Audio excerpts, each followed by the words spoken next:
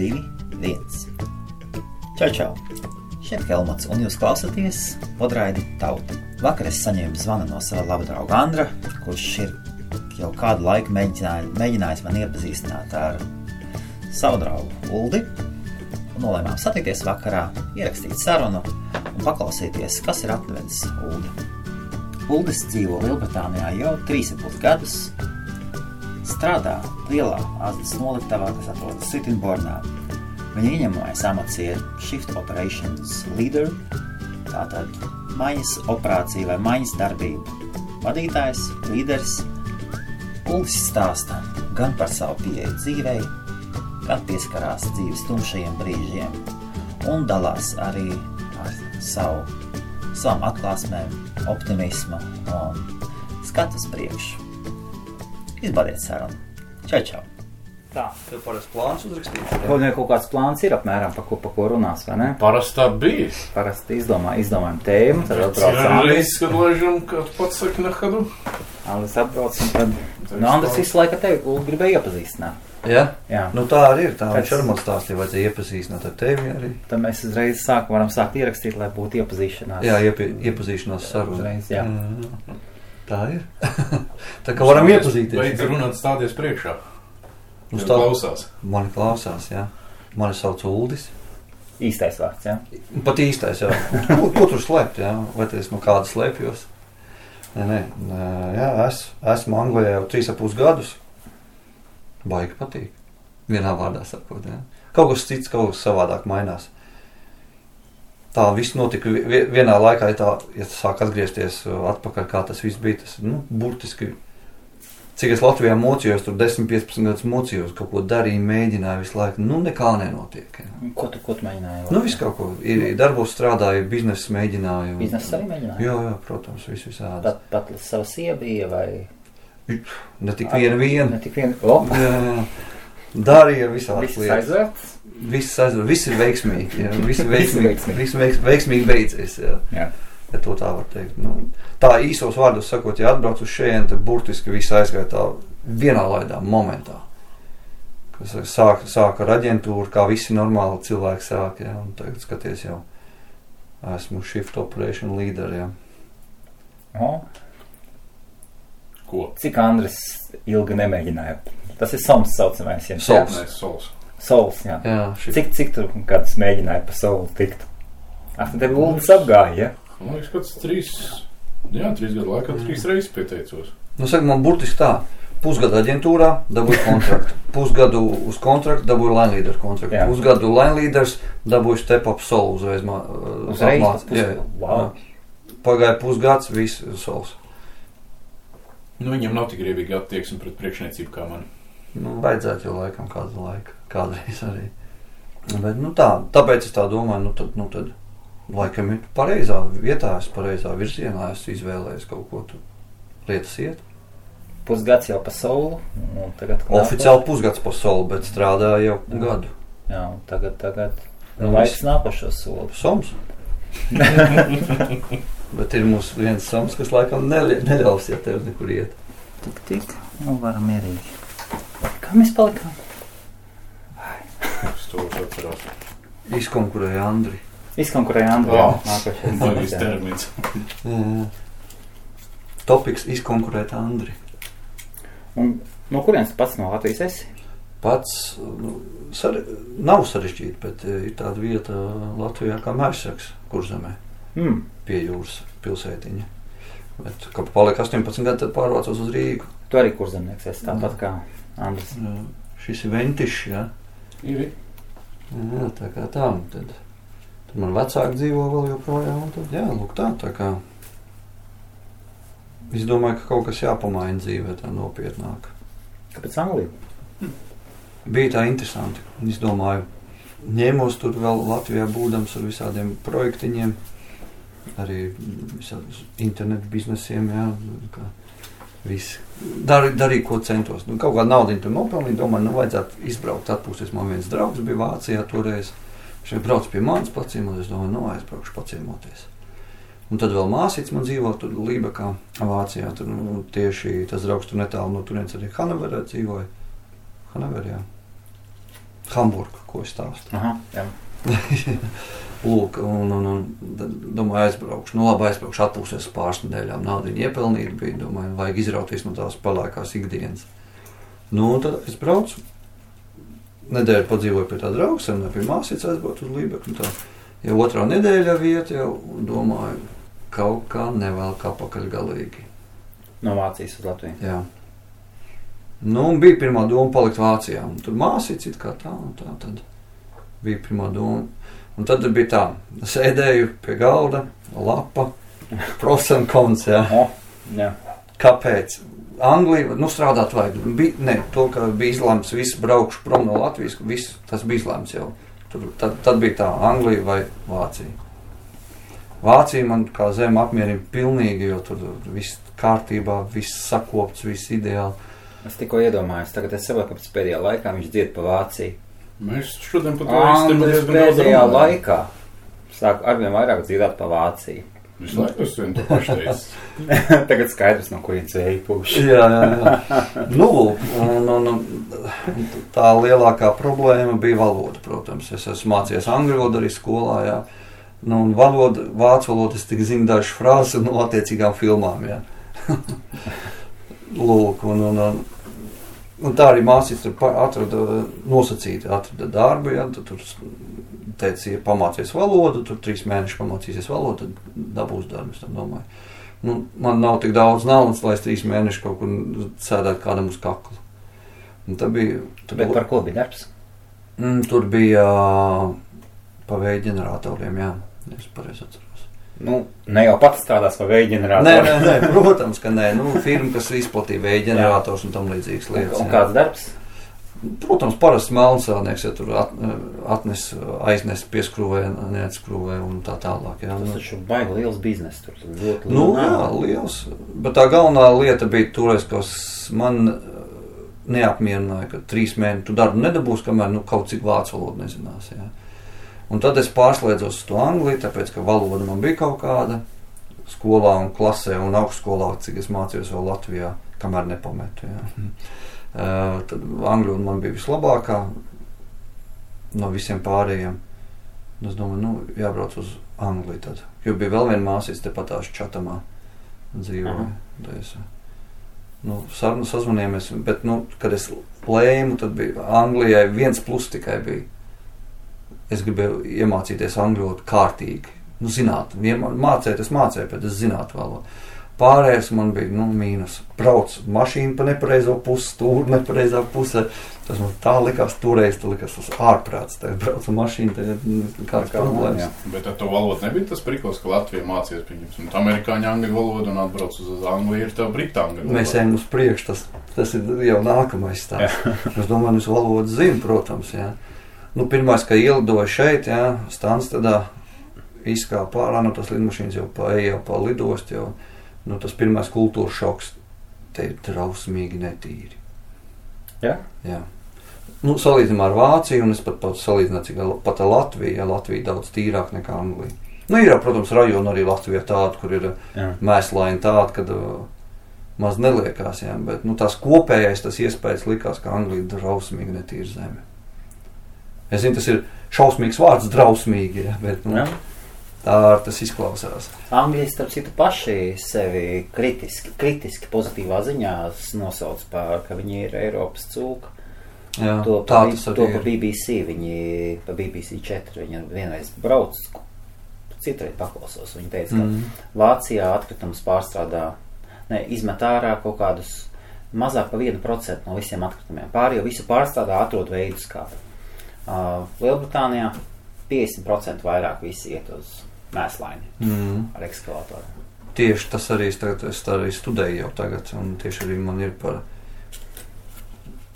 kursa darbs par šo atkritumiem un tā tālāk. Atkritumu pārstrādi, jā. Tu šeit studē? Jā, es iestājos. Jo 2. gads, es beidzu 2. gadu jau. Kāpēc? Cik tev gadi? 41. Kāpēc jāmācās? Tu jau esi solds. Bet ne soms. Bet ne soms, jā, pareizi piebildu, bet, tas ir parāds man pret sevi. Es vienreiz gribu pabeigt un dabūt to. Bet ja patīk. Kāpēc Baigi jau nepatīk, bet, tomēr Tāpēc tu mācies. Bet arī starp citu mācoties tagad, ja šeit ir mazliet pieeja, nu tāpēc, ka es neklātienē mācos, ja, caur attālināti, ja, ir The Open University, ja. Jā. Lūk, un tur es mācos. Tagad tieši man šodien būtu nevis jāsēž šeit, bet jo man līdz ceturtdienai jānodod kursa darbs. Jā. Lūk, bet, nu, es jau kā normāls students, vienmēr pēdējā minūtē visu. Kursa darbs? Tagad tikai septembris. Nu, tur ir savādāk, tur moduls, es sāku februārī, tagad es beidzu. Ja es sāktu aprīlī, tad man sanāk beigt oktobrī, novembrī kaut kā tā. Iestāja eksāmeni vai tāds iestājas cilvēki 2 reizes gadā, ja? Nu, tur nav pat iestāja, tu piesakies caur internetu kaut ko, es pat neesmu bijis viņu aktuālā vietā, fiziskā vietā. Viņi diezgan spēcīgi reklamējas. Jā.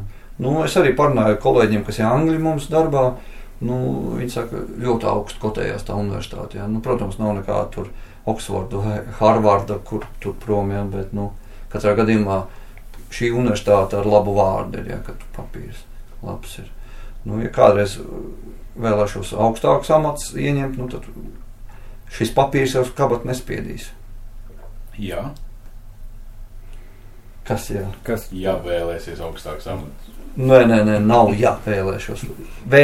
Jau vēlos. Jā. Lūk, jā, un tad slikts ir karavīrs, kas negrib būt par ģenerāli. Tieši tā.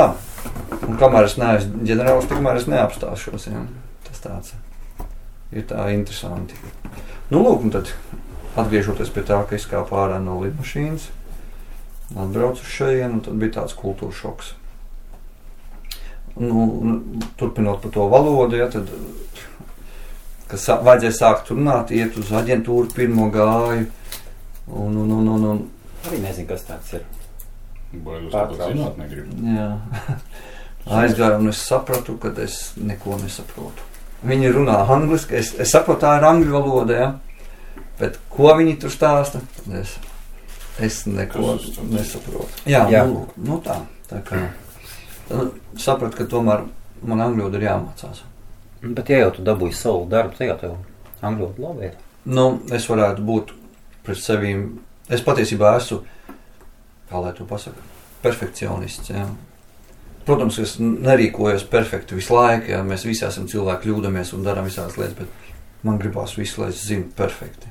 Ja, nu, tad ar to es kādreiz varbūt sevi dzenu stūrī iekšā, ja, bet, nu. Patiesībā tev, es tā padomāju, tad diezgan liela taisnība ir. Es pēdējā laikā paklausos kāds pārraides, es uz podkāstiem arī skritis. Es klausos podkāstus par britu angļu valodu. Jo, pareizi tu saki, tu ir noteikts līmenis, kad skatās, kāda tev ir valoda. Jā. Un skatās ne tikai, un tev viņi skatās, cik tev viņa bagāti ir, un arī skatās, lai tev būtu pareizā karalienes valoda. Šeit Lielbritānijā diezgan svarīgi. Tas ir nopietni, jā, un tas ir svarīgi.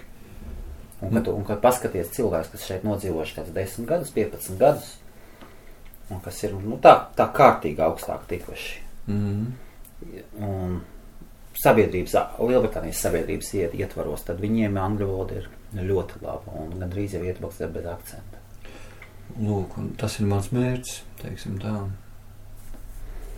To es arī gribu sasniegt. Katrā gadījumā to valodu, jā, Cik solam alga ir? Pietiekam. Nu, beidz. Šī tādas atbildes neiet. Apmēram. Labi, nopaļosim. Nu, tas ir atkarīgs no tā, cik tu esi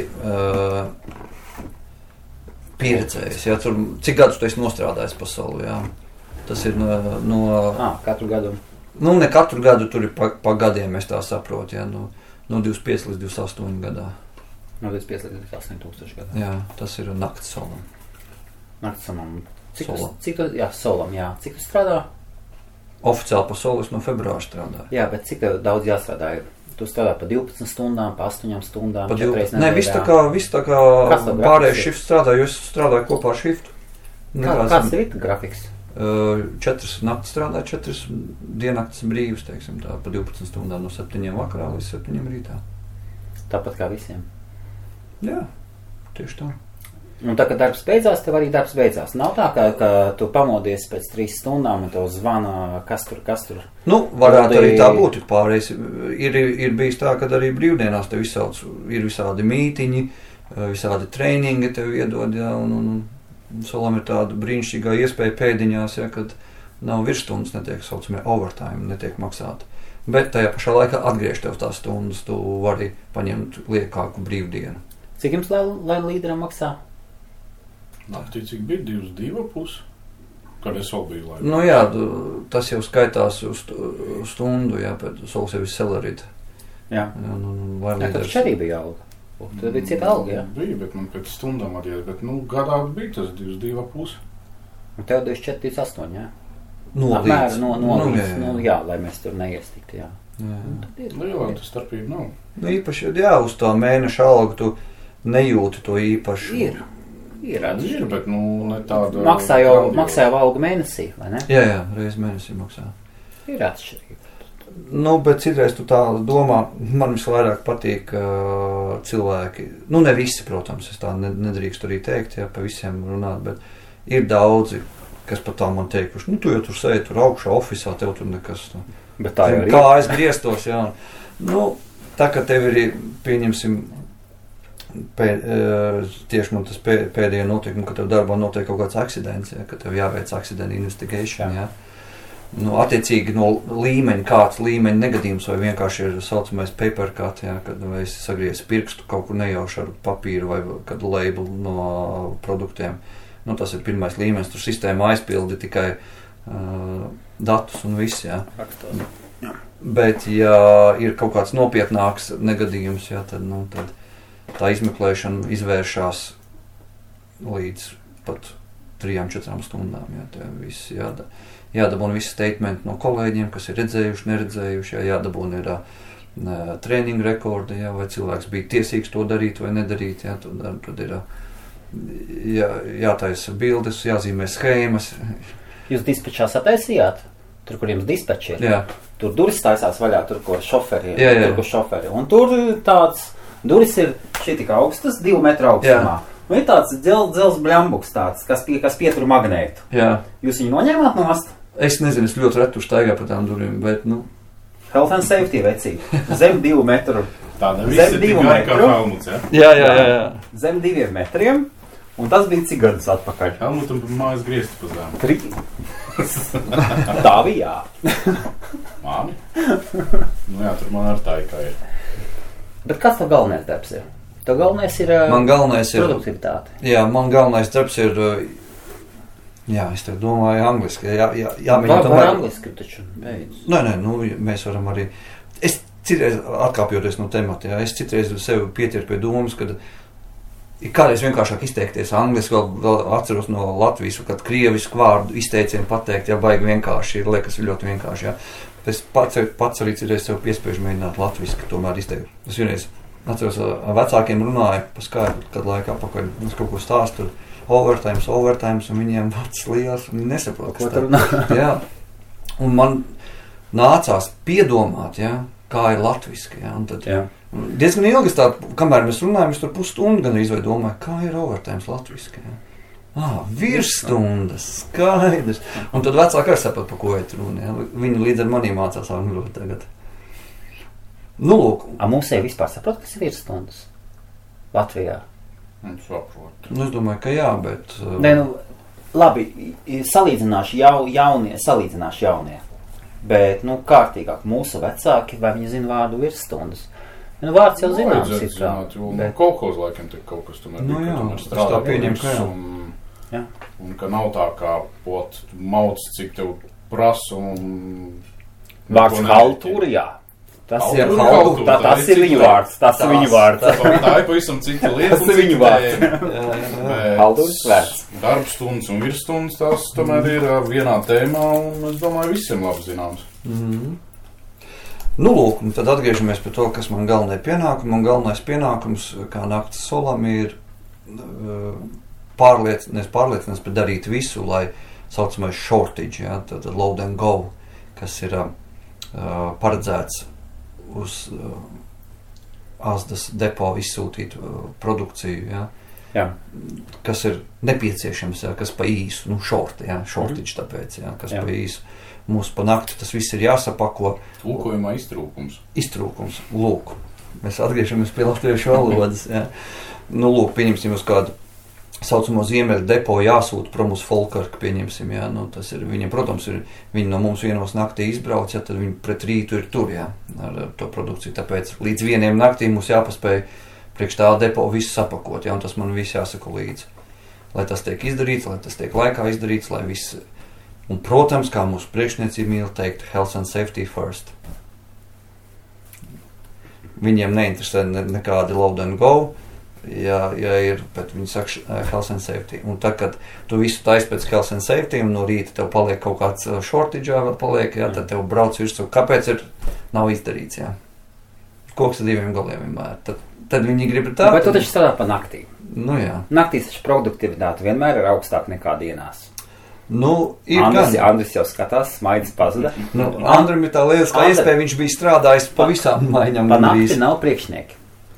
Pa nakti ierodās kolboju darbā. Ir tikai viena cita problēma. Pa nakti, pat cik nav neviena office darbinieku, un ja ir lieka problēma, tad nav neviens, kas to atrisina. Līdz ar to darbs ir jāatver. Pieņemsim tipiskākā produktu. Matricas neatbilstība. Tu pats esi tajā tēmā bijis iekš, tu zini, kas ir matricas. Tas ir šajā gadījumā bībeles vietā. Teiksim, matricas nozīmē, matricas nozīmē to, ka tajā matriksā ir rakstīts, kas ir jābūt uz produktu labela, kas ir jābūt kādā tīkliņā netā iepakot produkcija, visa būtiskā informācija. Un ja kādreiz tas matriks kļūdas pēc nav updatēts, atjaunināts. Tad arī... Es domāju, mums jau labāk saprot vārdu updatēt. Jā, varētu būt, jā. Lūk, un ja tā informācija iztrūkst, un tu, zini, tu pakoji jau 10 gadus nosacīt, ja to produktu, un tu zini, ir tā un ne savādāk. Bet ja matriksā tas ir aizmirsts ielikt, tu to nedrīkst darīt. Jo tā ir tiešām, kā Andris teica, tā ir bībele, un visi tev pēc tā jāsako. Kaut gan tā ir kļūda no biznesa unita, pieņemsim, tā ir kļūda, nav ielikts, jā. Bet ja tu iepakos un izrādīsies tomēr, ka viņi tikko ir mainījuši savus nosacījumus, jā, un tu būsi iepakojis pēc, tā mēs esam pakojuši 10 gadus, es pakošu tagad arī, bet izrādās tomēr viņi mainījuši to, jā, tad tev rīt būs pa kaklu. Tā kā, ja matriksā tas ir rakstīts, tad tu to dari. Ja, pieņemsim, nav produkta variety iekšā, tam mandarīnam, ja, nav tāda šķirne, ja, tad to arī nepako. Tad mēs vienkārši sakam, skip the job un viss. Bet nelaime tāda, ja tas atklājas pēdējā brīdī, tu esi sagatavojis nākamo darbu, kurš tev nav izpildāms, tad tev ir tātad viņš jāizlaiž, jāpaņem nākamais, jāsagatavo, jāmauc tālāk, un tu uz to atkal zaudē. Tā kā tur nav 100%, ka tu to produktivitāti vinnē. Tur ir plus un ir mīnus. Gan dienas, gan naktsmaiņa. Jā, dienā tev, kad priekšnieks sēž pie astes un skatās uz katru pirkstu kustību, bet panākt atkal bez dažiem tiem priekšniekiem nekā neiztikt. Jā, panākt ir tā, ka kādreiz tu... Ļoti reti. Nav tā, ja pēdējā laikā... Bet ir vieglāk pa dienu vai pa nakti strādāt? Nē, es pa dienu nekad strādājis. Nē, es nekad strādājis pa dienu. Kopš es esmu Anglijas, tikai pa naktīm esmu strādājis. Visādās variantās. Es tā it kā pa dienām strādātu. Kā tā? Es varu jau ārā tumši, viņš jūtas tā, ka savādāk. Nakts darbinieki pārsvarā ir tādi bālāki un... Īpaši nosauļojies neizskatās. Ir, normāli. Brūnāks pa mums abiem, ne? Ir. Tu jau vari. Jau cik gadus nakts maiņā malc? Ej. Bet nopietni, ir cik? 2, 3? 3 vajadzētu būt. Mums taču nav nakts maiņas, mums ir... Gan krēslē, jā. Gan drīz nakts maiņa, jā. Tā kā... Tev īstenībā vajadzēja būt žirgtākam. Reiķini jau ir 10 vakarā. Tev jau vajadzēja būt savā jomā. Man ir mana joma, jā. Man vajadzēja jau tagad iet čučēt. Jā. Kādam rīt uz darbu, ne? Kāds var atpūsties, bet kādam ir jāmācās. Labi, neizrunāties. Tad šodien es ar Andru runāju. Man nāk cilvēki, mēs un runā, un kāpēc aizbrauc prom no Latvijas? Un neviens jau nesaka. Piemēram, es aizbraucu jau Latvijas. Bija tā, tagad jāuzmanās neizteikties pārāk rūpīgi, bet bija galīgi apakaļā. Jā. Bet tu aizbrauc tikai tāpēc, ka aizbrauc vienkārši uz Vāciju. Bet arī bija, Viss bija. arī bija tā, ka tā krīze iesākās 8. gadā, ja bija krīze. Jo es jau tikai 3 gadus, kad es 12. gadā atbraucu, ja. Tev sieva, bērni? Tādēļ arī bija vienkārši pieņemta lēmumu. Nav ne sieva, nav ne bērnu. Kāds pieņemtais lēmums? Atbraukt uz Angliju. Tā, ka es varēju tā uz sitienu visu braukt. Pilnībā brīvs un Jā. Tādā ziņā. Lūk, un arī bija tā 8. gadā krīze. Un tad gāja jau, tad, kad gāja tas burbulis bija, tad gāja jau pa zaļo, kā saka, jā. Tu esi brīvs, sauls Jā, un dzīvo Medvejā. jā, Tur, kur mūsu dūdiņas ir pilns kā jā. bitītes pie. Madas Un ļoti poga. labas, un ļoti labas. Jā. Nu, lūk, bet, tas ir cits stāsts atkal, protams, jā. Jā. Pie kā mēs arī, protams, varam atgriezties, tad par to jau. Pagad, jā, mēs uzreiz pieķersimies. Un kā piekrišana no... Jums taču tur ir, cik ar procentāli meituškas ir? Ir diezgan, jā, ir diezgan. Smaids ir labs. Jā. Un kā nesajaucās varas cilvēks, kas saņem arvien augstāku pozīciju, amatu, diemžēl vai ne diemžēl, bet mūs ietekmē tomēr tas, ka mums ir lielāka vara kaut kas tam līdzīgi. Un tas padara tevi ļoti, ļoti pievilcīgu. Es jau esmu dzirdējis jau nostāstus, ja, protams, bet es sev pozicionēju, tomēr tas ir darbs. Varbūt es sev daru pāri, ja, bet, tomēr tas ir darbs. Kas darbs? Kā? Kad, ja tu esi augstā amatā, es negribu tā izmantot cilvēkus. Es nekad nesaku nekad, jā. Viss, kas dzīvē var notikt, jā. Mūsu darba arī tur ir pārīšu pāri, un katrs pārīts, ka latviešu spēle zina, pēdējais pāris mainās, jā, vai šķirās, un tad viss sākas no jauna. Šito sen nebija dzirdējis. Tā tur arī notiek. Pēdējais pāris šķirās, un atkal viss iet smuku pa jaunu. Tas tiešām man dzirdēts, kopš, man liekas, Anglijās. Jā. Tie marazmi parasti gāja vaļā tieši turpat Latvijā. Jā, lūk, tā kā. Un pašam nav bijis romāns, ne ar vienu?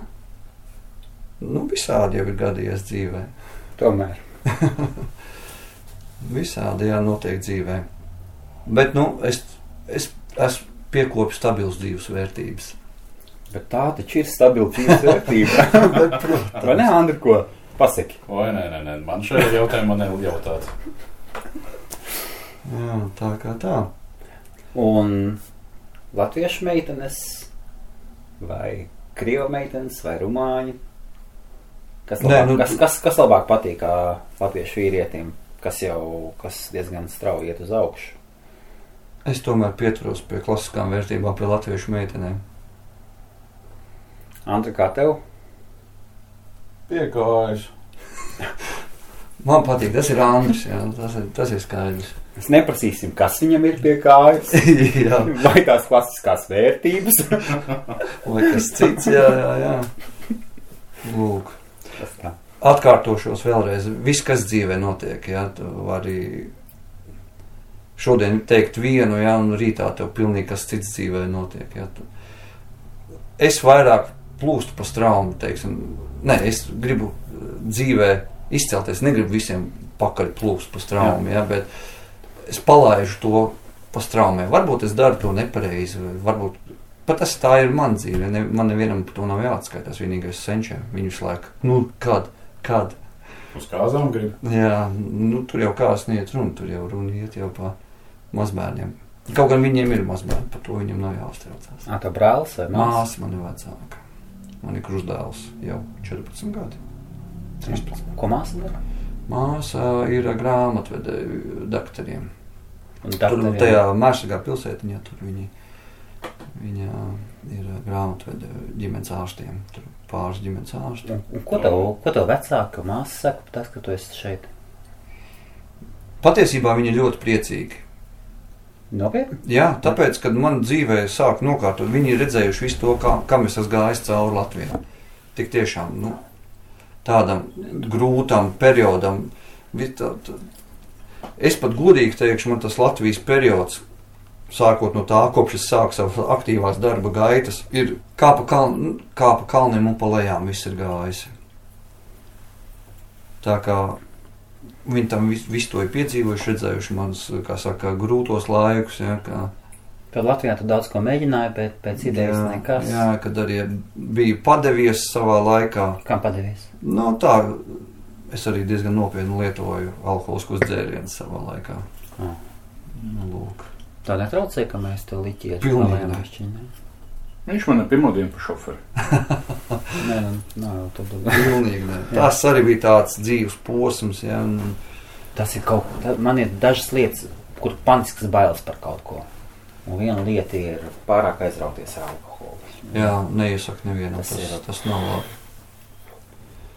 Es atceros vēl toreiz, ka sēdēju Rīgā mājās, man bija savs dzīvoklis, sēdēju, spēlēju internetā zolīti. Vienā momentā es zinu, ka man vajadzēja puslitriņu jāliņu pudelīti, jā, vakarā, mierīgi, jā. Un pēc kāda laika es atjēdzos, ka es, ne jau tajā dienā, bet pēc kāda pusgada, jā, vai kā, es atjēdzos, ka es skrienu uz veikalu pakaļ otrai 2-litrīgai alus pudelē pakaļ, lai turpinātu spēlēt zolīti, jā, internetā, jā. Tā salīdzinot tā, ka, tas tā nebija labi, galīgi. Un kas tajā laikā palīdzēja? Vecāki vai? Pats.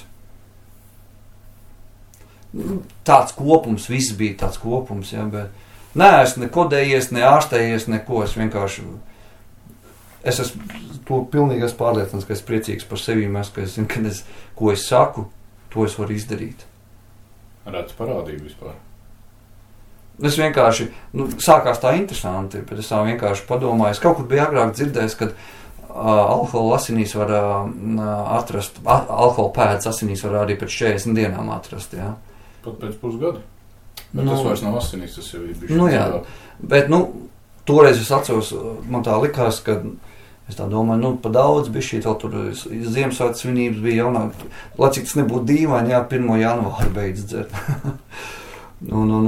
Es tā domāju, tagad 1. janvārs, visi jaunā gada balvas nodzertas, visi kārtībā, domāju, uztaisīšu pauzi. Es tā biju izdomājis, mēnesi, lai organisms attīrās, lai atpūšās beidzot no tā visi, jā. Un pēc mēneša tu atjēdzies, tu vari normāli gulēt. Tev nav nakts murgi, tev nav dvielīts blaks gultā, kad augstuma karstuma viļa nāk, kad tu svīsti, tad tev augsta, tad tev jānost. Un tu sāc domāt, kāda vēl pēc tev tas ir vajadzīgs.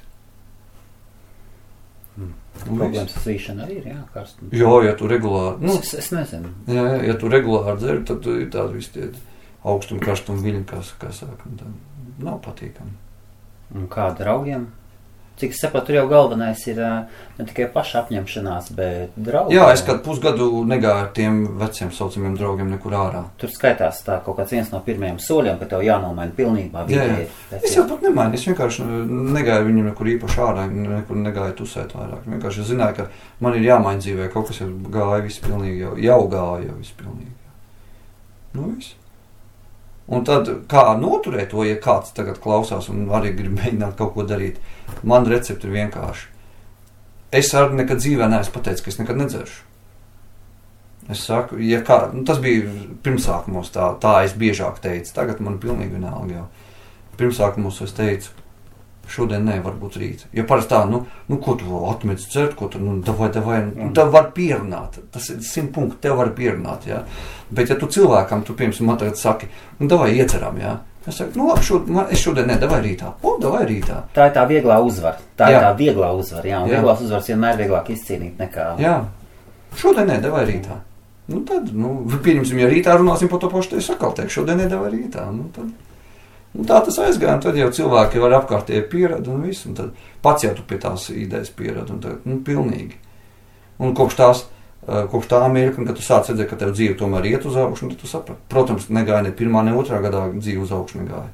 Jo tajā laikā, kamēr tu jau sāc pārāk bieži, jau tu diezgan daudz esi jau salaids dēļ. Tu jau esi nogrims, jau tad pamazām jāiet, un tu vēl esi mīnusos. Protams. Un tad likās, tad jau tā, ka tu beidz dzert, tev likās, rītā viss būs kārtībā, ja pēc mēneša viss būs kārtībā. Nevēla, tas ilgs process. Gali velkās līdzi, jā. Protams. Tā kā tev ieliet? Nē, šodien, davai rītā. Turēšu pie vārda. Draugs. Draugs. Motivācija vajag. Motivācija, lai draugos nesatiktos. jā. Rīt. Lūk, tā kā. Un tad vēl tā krīze uztrāpījās, ja pēc tā kāda laika, tad, Bet ar ko tu Latvijā nodarbojies? Tev kāda profesija, kaut kas tam līdzīgs? Profesija, neesmu mācījies profesijas, man nekādas nav. Es 90. gadu sākumā sāku strādāt, kamēr vēl Latvijā bija Texaco firma. Aha, jā. Ne Texaco, kā pat bija Texaco pārstāvniecība, bet mums bija firma, kas pārdeva Texaco eļļus un smērvielas. Aha, jā. Lūk, es tur diezgan ilgi nostrādāju līdz pat 2000. gadam, kad 7 gadus. Tad jau apnika, tad jau kaut ko gribēju mainīt, un tad vienā dienā pateicu, visi es eju prom, sākšu biznesu taisīt, lielos biznesu. Un tā kaut kā tad līdz 2000, kuram tā arī praktiski ir ka līdz kamēr es atbraucu, visi sāc biznesu taisīt, mēģināju. Piemēram, arī populārākais tajā laikā kokiem, jā. Sākām tur kaut kāds, es atceros, mums bija gaters netālu no Daugavpils ar kolēģiem, tur pazīstam, tur tā zāģie dēļ sūtījām prom. Kur mēs sūtījām? Mēs pat uz Ungāriju aizsūtījām vienu kravu. Tur problēmas bija, jo mums sliežu platums ir tāds, un Eiropā jau šitāds iet, tur tās pārkrāmēšana. Tā visādas lietas, un tad arī Eiropas fondiem man te viens kolēģis bija, ņēmāmies, cilvēkiem taisījām projekts un tā tālāk, aizstāt to tā atceros, tas viss tāds murgs bija, patiesību sakot. Bija arī taisījām, tad es vienu brīdi ļoti nopietni nodarbojos ar skanēs jau skaisti lielu vārdu banku lietām, bet bija pāris bankas Latvijā, kas piedāvāja sadarbības līgumus, ja tu piesaisti klientu, viņi tev maksāja procentu par to pie kredīta. Tad man bija vairākas nevis paziņas, bet cilvēki daudz pazīstām, un tad, ja kādam vajadzēja firmai kredītu sakārtot, zin kā Latvijā tur. Jā. Tas mans draugs. Arī godīgi tur viss sarunāja kā vajag, tam pārsvarā es pat biju nevis nodibinājis, bet biju uztaisījis individuālā darba ņēmēja certifikātu, biju paņēmis tieši uz tās bāzes, un tad vairākām bankām tā ņēmos. Un tad, kad krīze sākās, tad neviens vairs kredītu vairs nedeva, un tad sēdēju mājās un domāju, ko lai dara. Atvēru internetu vaļā, un tā arī domāju, tagad ņemšos ar internetu biznesu. Sēdēju pašmācības ceļā, iemācījos kodēt mājaslapas, uztaisīt, Protams, tagad jau piemirsies, viss jau citas lietas, darīs, bet tā, ja kaut ko vajag, tad arī varu uztaisīt, Protams, pēc tam sapratu, ka WordPress daudz vienkāršāk ir nekā pašam. Viens klikšķis un ir kā. Jā, tieši tā. Bet to, ka es iemācījos pats tur kodēt, tas man pēc tam es tos WordPress, visus tos moduļus pēc tam pats mainīju, kā es gribēju, tur gāju iekšā un pats saprotu, ko tu dari, Nevis tā, ka tu to kubuci noliec, to tur noliec, vienu click and drag vai drag and click, vai kaut kas tam līdzīgi, bet tad tu zini, ka tu izmaini kodu, šī tā ir labi, ir ok. Zini, pa ko tu runā? Es tā sapratu, un Andris stāstīja, ka tu tāds arī uz to pusi kaut ko visu ņemies. Kaut ko. Jā. Man vēl joprojām ir mājaslapa, es vispārējais, man bija kaut kāds vienā brīdī, es pats biju uztaisījis, man bija kaut kāds 12 mājaslapas, internetu biznesā tur reklamēja produktus, bet tas jau ne jau pa Latviju, bet tas jau bija pa visā pasaulē, tur visādas šitās dabīgās tējas, novājiešanas tējas, visādas novājiešanas tabletes, bet es uz viņām bet vairāk uz tām tējām, jo man tīri iekšēji personiski likās, tēja tomēr kaut kā vairāk palīdz nekā tā tableta, tas ir placebo, placebo efekts, teiksim, te jau labāk, cilvēkam iesaka veselīgi. Paklausies klausītājiem, kas nav dzirdējuši 2 vārdos, kas ir placebo. Placebo, tā ir, teiksim, tā tukšā tabletē, bet ir 2 veidi placebo, starp citu.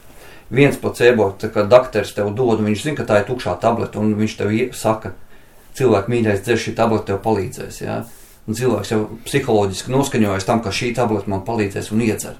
Un efekts ir tāds, ka viņš pēkšņi ir vesels, un bieži vien no placebo tabletēm ir labāks rezultāts neko no īstām tabletēm. Un tāpēc arī otra veida placebo tableta ir tad, kad pat dakteris nezin, ka tā ir tukšā tableta. tas vēl lielāku efektu dod. Tā kā viss ir atkarīgs no paša cilvēka, kā viņš sevi noskaņot, cik psiholoģiski. Oksfords universitāte, man liekas, Oksfords universitātē.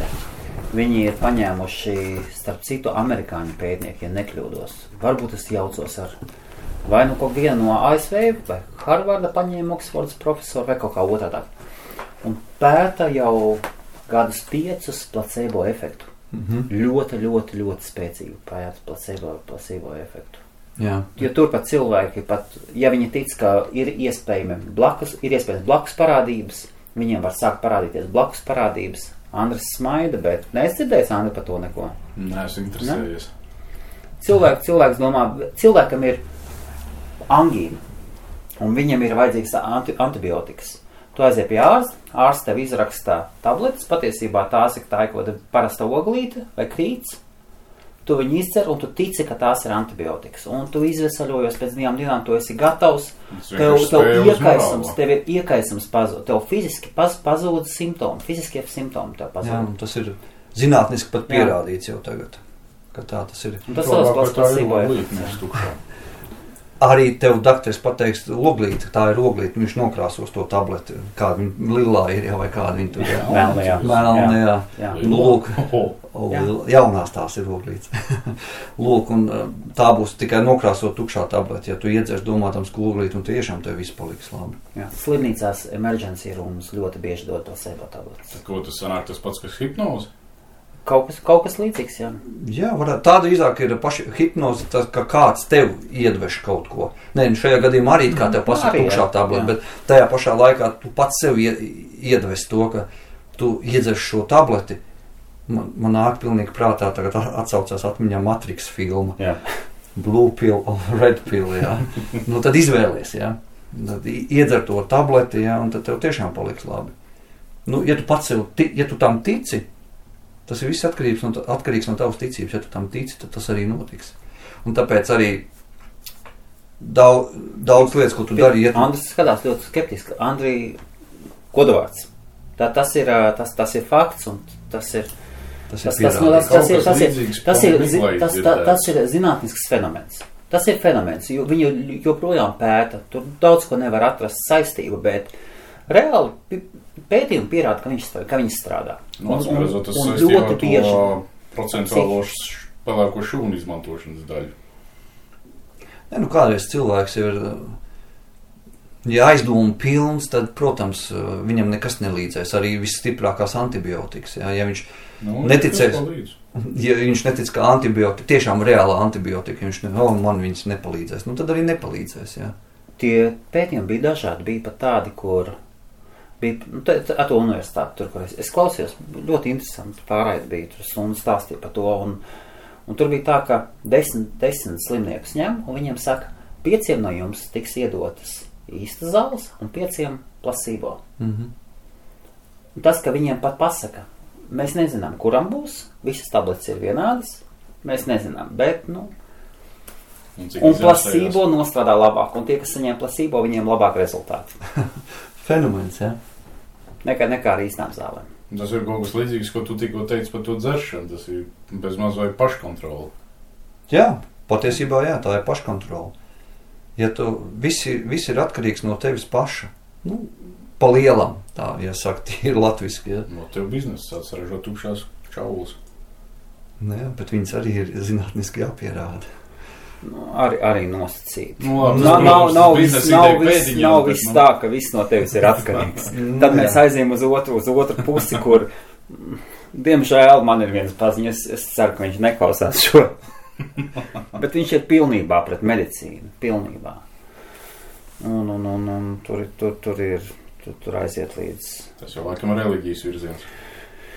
Nu jā, taču kā savādāk. Un cits mans paziņa arī, tagad viņš jau no reliģijas ārā, bet viņam meita nokrita dēls izkrita no šūpolēm, un vēl šūpolēm dabūja pa galvu, dabūja smaciņas atricinājumu. Bērns vēmīja, viņam slikti, un viņš nesauc ārstu. Un tēvs saka, mans paziņas pēc tam to dzirdējis, tu padomāju, pāc, tu esi, lops, un sieva neko nevar izdarīt.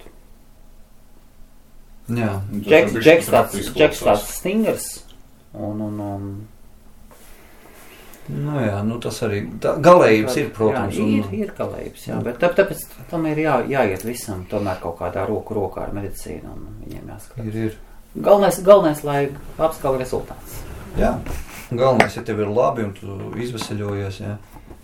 Protams, es neticu tām, kad es atceros 90. gadu sākumā, kad pirms tam Padomju Savienībā nekas nebija tāds, jā, tur, kad parādījās visi tie ekstrasensi un kā rādīja, kā tur ar kailām rokām operēja, ja tur kaut ko, kad ne griezumiem velk no vēdra, tur kaut ko ārā izoperē, nu tam gan es neticu, ja, tas ir pārāk, jā, nu tur.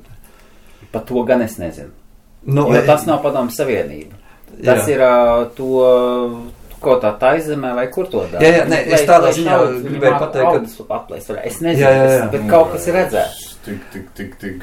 Audus plēš vaļā un pēc tam saliek kopā un neveidojas rētas, tāpēc kā rētas, bet tur ir rādīts dzīvā operācija taisa ar rokām, jā. Jā, tā paņem tev ielē kaut kā vēdra, kaut ko viņš tur ņemās. Viņš plēš vaļā audus, un pēc tam audus aug kopā un nepaliek rētas. Tā kā plēsts, nevis griezts. Jā.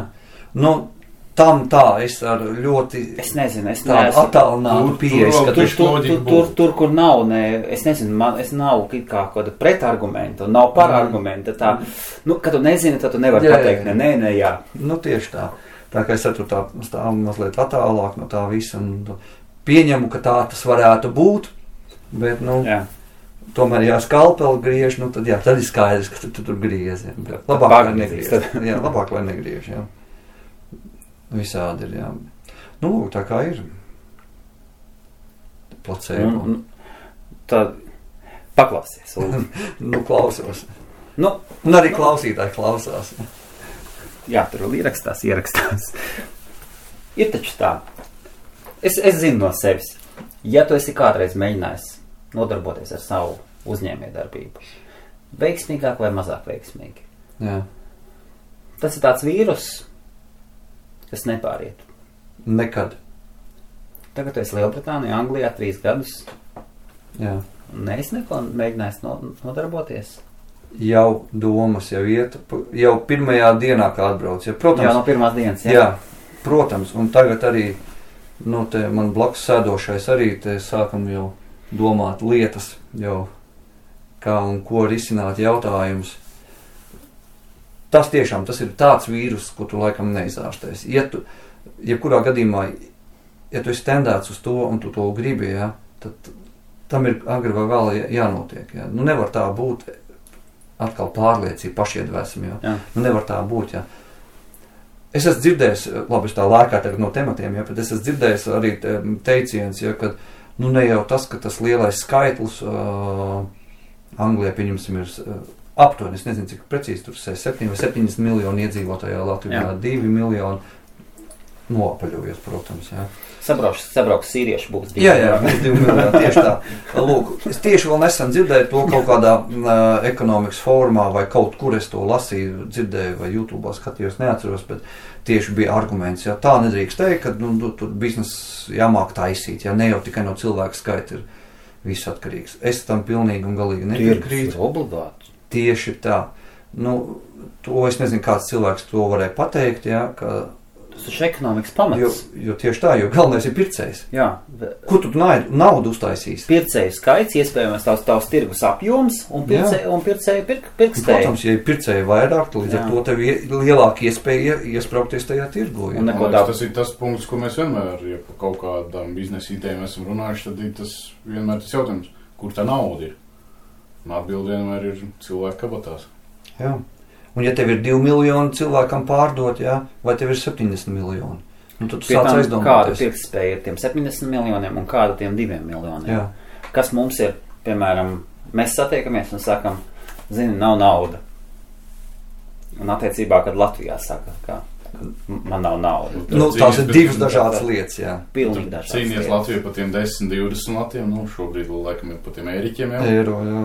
Un šeit to pašu 20 funti, vai kā Helmutam patīk teikt, mārciņas. Mārciņas, teiksim, Latvijas. Labi, nevajag piesētīt. Labi, pounds. Tad tas 20 atnāk un aiziet tā, ka nograb. Un tu to reāli pat nepamani, bet reāli ņemot to pašu summu uz to pašu cilvēku apjomu, tas ir diena pret nakti. Ja ne? Ka šodien mums abiem it kā naudas, it kā īpaši nav. Bet tāpat mierīgi un neko netraucējot varam aiziet tur restorāns, ne restorāns paēst. Mēs gan normāli paēdām zolīdi. Un nekas neko neietekmē. Tur tā lieta, un es arī piebildīšu par šo pašu, vienkārši tagad man pēdējā laikā sakrita remonti mašīnai daudz, un es tā sakrita remonti. Bet tāpatās, Andris pat nobrīnījās, ja, viņš tāds mūsu tehnisks cilvēks, ja, man automašīnai ūdensūknis aizgāja pa pieskari, kā teikt, ja. Un tik ātri, ja, viņš nekad mūžā nav redzējis, tas bija tā, parādījās pirmās pazīmes skaņas, ja, un es braucu no Andra mājās pie sevīm, un pa ceļu man ūdensūknis nokārās, jā, vienkārši saplīs, pilnīgi un galīgi. Tas bija 10 minūtēs, jā, un pirms tam Andrs parasti 2 nedēļas, tā, kā kurā mirklī, jā, bet viņš tik ātri, es ar tā, cik es pats pēc savas pieredzi, tik ātri taču neplīstās. Ir kaut kāds pazīmes, kas sākās kaut ko. Jā. Lūk, un tad es atceros, ka tajā pašā vakarā ātri pasūtīja internetā caur Eirokārpārts, jā, mēs pasūtījām, jā. Pasūtījām ūdens sūkni, tur vajadzēja attiecīgi uzreiz siksnu, ja, ģeneratoru siksnu pasūtīt, tas izmaksāja 40, citās 3 mārciņas. Tas bija tā, vienkārši pasūtīja, paņem aizēn, ja, nebija tāda spiešana uz savu kabatu, vai man būs tā nauda vai nebūs, jo es zinu, ka Latvijā man arī bijuši tādas pašas mašīnas, tādas pašas BMW, un zinu, ka kaut kas ir jāmaina, tad tā, tagad jārēķina. Tur vajadzēs tik un tik lati, toreiz vēl bija lati, ja tad, domā. Kas pa BMW?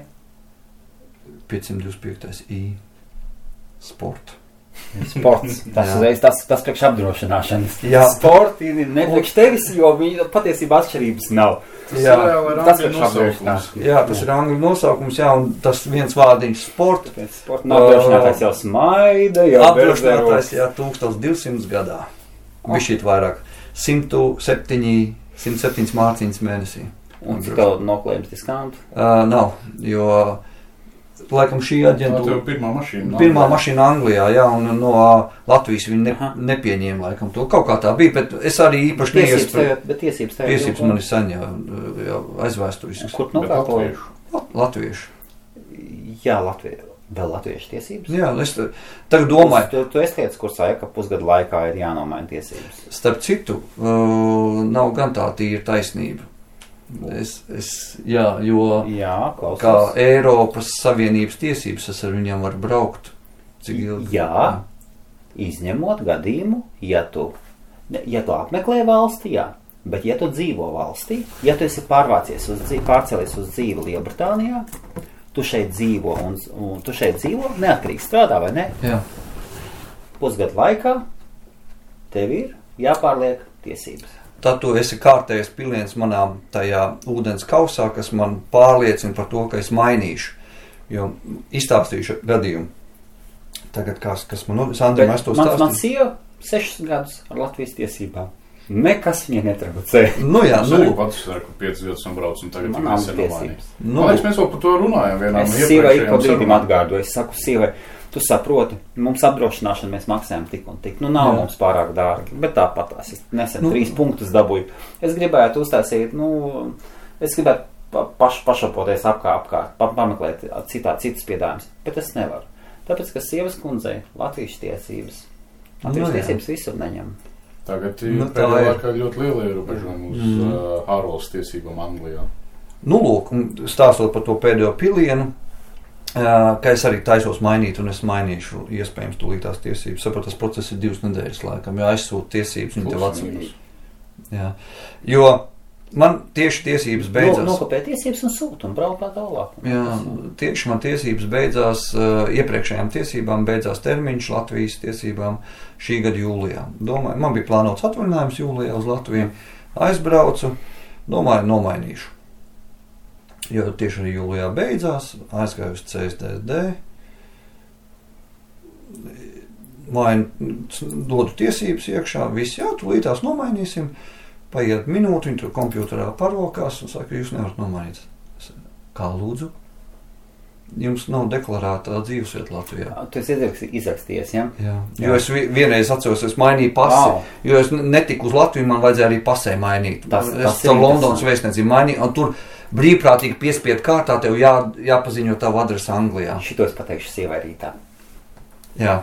Tas baigi labi. Nu, lūk, un es tagad sēžu tajā CSDD. Tas būs brīvprātīgā piespiedu kārta. Jā, nu, lūk, un es tagad sēžu CSDD tagad, un viņai saka, nu, ko man tagad darīt? Es taču esmu Latvijas pilsonis, jā?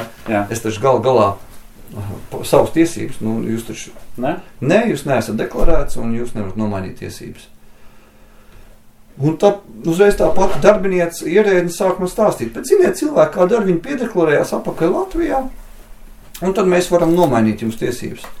Un es tā sēžu un domāju, tad tas ir tas reemigrācijas plāns, ja? Tad tā jūs gribat dabūt atpakaļ tos cilvēkus kaut vai tikai uz papīra, ja? Jo tagad es atkal esmu oficiāli deklarējies Latvijā. Man oficiālā deklarācijas vieta atkal ir Latvijā. Tad tu aizgāji? Savādāk es nevarēju tiesības nomainīt, jo mūsu tiesību termiņš būtu beidzies. Es aizgāju deklarējus, es nākamā dienā atkal tajā pašā CSDD pie tās pašas meitenes nokļuvu. Ar izziņu? Ar izziņu, kas es deklarējis, viņi vēl tā pasmaidīja ļoti jauki un teica, jā, lūdzu, nomainām. Un nomainījumā tiesības tur 5 minūtes, kamēr tur izprintēja. Bet labi, ka pateicu. No otras puses. Jā, it kā. Varēja zini, lielākā daļa ir tāda. Nevaram viss, nākošais. Jā, nu tās tādā ziņā, jā, labi, ka pateici. Tas tev Rīgā tā bija, ja? Nē, es Talsos mainīju. Nu jā, mazākā vietā, cilvēcīgāk. Cilvēcīgāk, jā. Nu, lūk, un es tā padomāju, tad, tie reemigrācijas plāni izstrādātāji tagad bežē rokas, ir viens atkal atgriezies bludnīs sin, kā saka krieviski, jā. Pazudušais dēls, jā, atgriezies ir, jā. Nu, tagad es esmu oficiāli atgriezies Latvijā. Nu, lai viņi skaita tad mani, kurš būšu atkal. Es neesmu ne bezdarbnieks, es neesmu nekas, bet es esmu deklarējis Latvijā un es valstī esmu kā uz kakla tagad sanāk, vai? Es tagad nesaprotu, kā viņi grib man skaitīt, jā. Tā interesanti. Jo... Man neliekas, tas tu domā tiešām, ka tas ir apzināti? Nu, es nezinu, apzināti vai nē, bet, katrā gadījumā nākamā gada statistikā par šo gadu es būšu iekšā, kāda atgriezies ir viens. Tā būs, jā. Nu, jā. Tā būs. Bet vai to vajag? Man vienkārši atkal parādījās viens mīnusiņš, jā, pret ne jau Latviju kā zemi, jā, lai cilvēki arī, kas klausās, nepārprot, jā. Tā ir man dzimtene, bet tā Latvijas ierēģņu un visādu plānu izstrādātāji, jā. Ka viņi... Es tikai nezinu, vai uztaisīt siltāku. Arī būs gana laba. Jā, jo tie plāni... Latviešiem ir ļoti laba lieta, kas dažreiz pārvēršās par ļoti lielu mīnusu. Pārāk liela centība izdabāt, pārāk liela centība kaut ko izdarīt. Tas tieši traucē daudzreiz. Tas ir, jā. Ir mazākās Eiropas kaut kādi mazākie ieteikumi. Ne pat norādījumi, bet ieteikumi. Un Latvija jau skrēja pildīt. Jā. Vismaz senāk tā bija. Kas tagad es nezinu. Jo, es arī atceros, ka tiem Eiropas fondiem, kā jau iepriekš sarunas sākumā teica, ņēmos palīdzēt cilvēkiem taisīt projekts. Un tad tur tie noteikumi bija, teiksim, angliskā versijā rakstīts viens, jā. Es precīzi tagad nepateikšu, bet ir vairāk gadījumi bijuši. Es atceros vēl pa televizoru, pa ziņām stāstīt laika apakaļ, kad Latvijā tuneļu nav, bet bija kaut kāda direktīva pieņemta, ja, un tad Latvijā līdz kaut kādam laika posmam bija vajadzēja kaut kā, jāsaka, updateot, ja, kā saka, to pa tiem tuneļiem, ja, bet viņi vienkārši bija pieņēmuši šo tunelis, bet Latvijā tuneļu nav. Jā. Nu tāda bezjēdzības, ja. Latvijā vispār neviens tunelis nav? Man tā liekas, ka skaistās tas Rīgas Hesā, kas iet, ne, tas nav pat īsti tunelis, un brauc pār par Rīgas Hesā, viņš jau tā kā iet tā kā pa tuneli daļai skaitās. Rīgas. Nē, tas dāmas, Bļaviņkais es sajaucu. Arī? Nu, tā nojumi, tu brauc tā kā pa nojumi, tur ir. Jā? Nu, jebkurā gadījumā Latvijā tuneļu nav. Jā, gājēji tuneļi ir. Gājēji tuneļi neskaitās, jā, tas ir attiecībā pret automašīnām. Wow. Forši tādu. domāju, ne? Un tā jādomā, kā cilvēku vada to Latviju. Nu jā, un tā pārlieku centība. Ir labi, ka tu esi centīgs, ja, ka tu izpildi visu kā nākas, bet man tā liekas, ka mēs pārlieku cenšamies. Nē, nu, galvenais, ka ir kaut rīcība, tad jau pamazām. Protams. Kamēr nekļūdas tas, kas neko nedara. Jā, tas labi, arī. bet uz tām kļūdām tad tagad paskatāmies, kas vispār Latvijā notiek. Un kāpēc tik daudz latviešu ir Anglijā? Robežu vaļā. Labi, nodefinēsim to savādāk. Vai tu būtu atbraucis, ja nebūtu to kļūdu tur tik daudz? Ja Vai es būtu atbraucis, vai robeža Lūdzu būtu būtu ciet, ja robeža būtu ciet, es nebūtu atbraucis. Cilvēki izdomās, kā tikt viņai pāri. Es nebūtu atbraucis. Nē, nu brauc jau ar 2000. gadu sākumā cilvēki brauc, kur pirms iestājās Eiropas Savienībā, bet vajadzēja arī... Es esmu bijis Lielbritānijā pirms tam nelegāli. Nelegāls tādais. Lidojot no Amerikas, izkāpt Londonā un pazust. Tranzīta zonā. Pa ceļam no vienas lidostas uz otru lidostu. Bet labi, tagad ir robežu vaļā, tu var ceļot visos virzienos prom, apakaļ, augšā, lejā, sauc kā negrib. Bet mēs esam šeit, mēs te paliekam. Un ne bez iemesla. Jo visiem kā vienam, es teiktu, reti, kuram negribās atpakaļ. Ir arī, protams, mēs nevaram pateikt pa visiem, jā. Bet tad taču gribās atpakaļ. Jā, man gribās. Bet kāpēc es nebraucu? Tu esi Andris, Uldi, jā? Es maz zinu latviešus, kas ir šeit nodzīvojuši pietiekoši ilgi, lai saprastu, lai sāktu atcerēties, kāpēc viņi ir atbraukuši uz Lielbritāniju. Mēs ar Andru par to šodien runājām. Jā. Kā atbrauc cilvēki, kas nodzīvo šeit mēnesi, 2 mēnešus, atrod pirmo darbu, sāk strādāt, sāk paņemt pirmās naudas un aizbrauc mājās. Izcīna pirmo uzvaru, sāk nokārtot savu dzīvi un aizbrauc mājās. Bet Andris joprojām ļoti, ļoti spēcīgi ir. Es tīri pretējais uz Latviju kā vietu, kur dzīvot, pat neredzu. Uz doto mirkli es atkal atkārtošos, nekad nesaka nekad, lai cik tas triviāli neskan. Bet, uz doto mirkli es arī neplānoju. 4 meitas aug Lielbritānijā. Viņas paliks šeit. Kas tu būs Latvijā, ja tev bērni ir Anglijā? Nu, tieši tā. Lielbritānijā, kāds tur vēl? Es neteikšu tā, ka Šamam, ka tu vari aizbraukt. Bet... Es neteikšu tā, ka man līdz pensijai tā tuvu, ja, bet es sāku jau domāt par to, jo es atceros pirms pāris gadiem, pirms es atbraucu uz šejienu, ir Latvija.lv, tā mājaslapa, pareizi atceros, kur oficiālā Latvijas mājaslapa, kur tu var arī pēc tam savu paredzamo pensiju paskatīties, kā te varētu būt pensija, ja.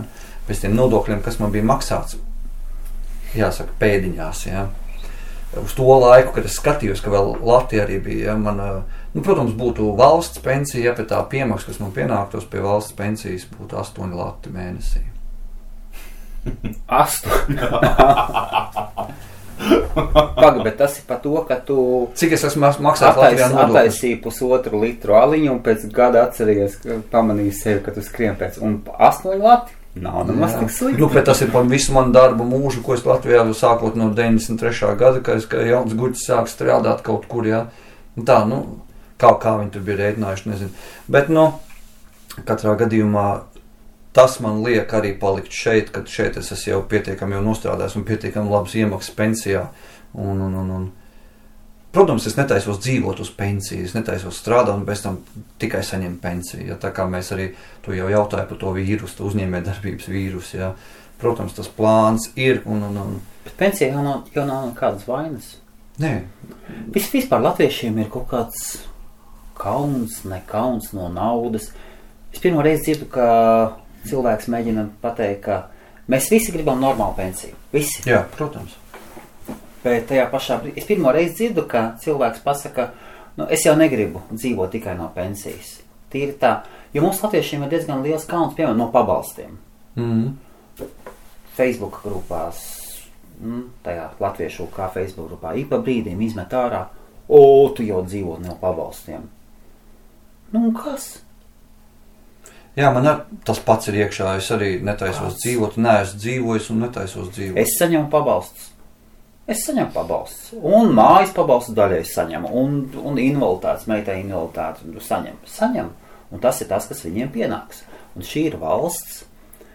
Andris vēl joprojām, es nezinu, var pieņemt, nevar pieņemt. Es Andrim visu laiku mēģinu ieborēt. Šī valsts ir īsta komunisma valsts, īsts komunisms. Drīzāk tas ir sociālistiskā valsts. Nav sociālistiska, viņa ir komunistiska, tur, kur ir noteikta valdības blicīte, kas pilnībā pārvalda visu. Tas ir parlaments.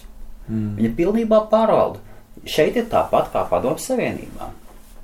Kurš apspriež politiku? Kurš apspriež politiku Lielbritānijā? Īsto politiku?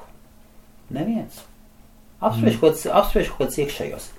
Paskatīsimies apkārt, teātri, preses relīzes un tādas lietas. Tas ir viss atrodas zem pašvaldībām. Šeit valsts kontrole pār cilvēku ir nenormāli liela. Un viena no kontrolas punktiem arī ir nauda. Tāpēc valsts izsniedz, tāpēc ir valsts pabalstu sistēma, kas pilnībā kontrolē cilvēku. Jā, tāpēc arī zinu cilvēkus, pieņemsim, pie mums, kas strādā caur aģentūru, jā, kad viņš var strādāt vai viņa, jā, var strādāt tikai 2 dienas pa nedēļu, jo ja vairāk strādās, tad būs mazāk pabalsti. Tas ir baigi riskants. Andrim ir baigi forši. Andri pastāst. Man? Jā. Andrim forši jēdziens ir vārds bombs. Jā. Droši saki.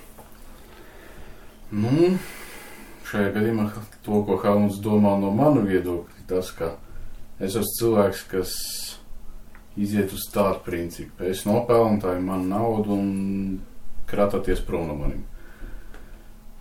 Kas man daudzos skatījumos ir tāds, kas nepatīk daudziem citiem cilvēkiem, ir tas, kā lai pareizi pasaka, cilvēks sēž, neko negrib darīt. Bet man liekas, es šodien to pat definēju diezgan plašā vērienā un varbūt ne pat tik pieklājīgi, kā tagad mēģināšu pateikt. Bet, tu sēdi, neko nedari, nemācies, dzer, vēl naivi cer, ka tev kāds par to piemaksās. Un piemaksā? Piemaksā, bet tad kā, lai tev savādāk nosauc? Tas bombs, naturāls bombs. Tu sēdi, dzīvo uz citu cilvēku rēķinu, tikai tāpēc, ka tu esi pats slings maita, kas neko negrib darīt. Smagi. Es pat esmu Andra teorijas piekritējis, pat ne daļēji, pat pilnībā, jo es nopelnu savu naudu, tā ir mana, un līdz ar to tu esi brīvs ar viņu rīkoties, jā. Tu vari darīt, bet ja kāds tev ir kaut ko devis pavelti, nepavelti ir tas teiciens, ja, kad arī peļu slazdā sieras nav pavelti. Ja. Nav jau pavelti. Jā. Nav jau pavelti. Ne, ir, protams, visāds. Piemēram, attiecībā par ģimeni. Jā. Ģimene ekonomikā. Ģimene ir noteikta vienība, kas arī veido nākošo darba spēku valstī.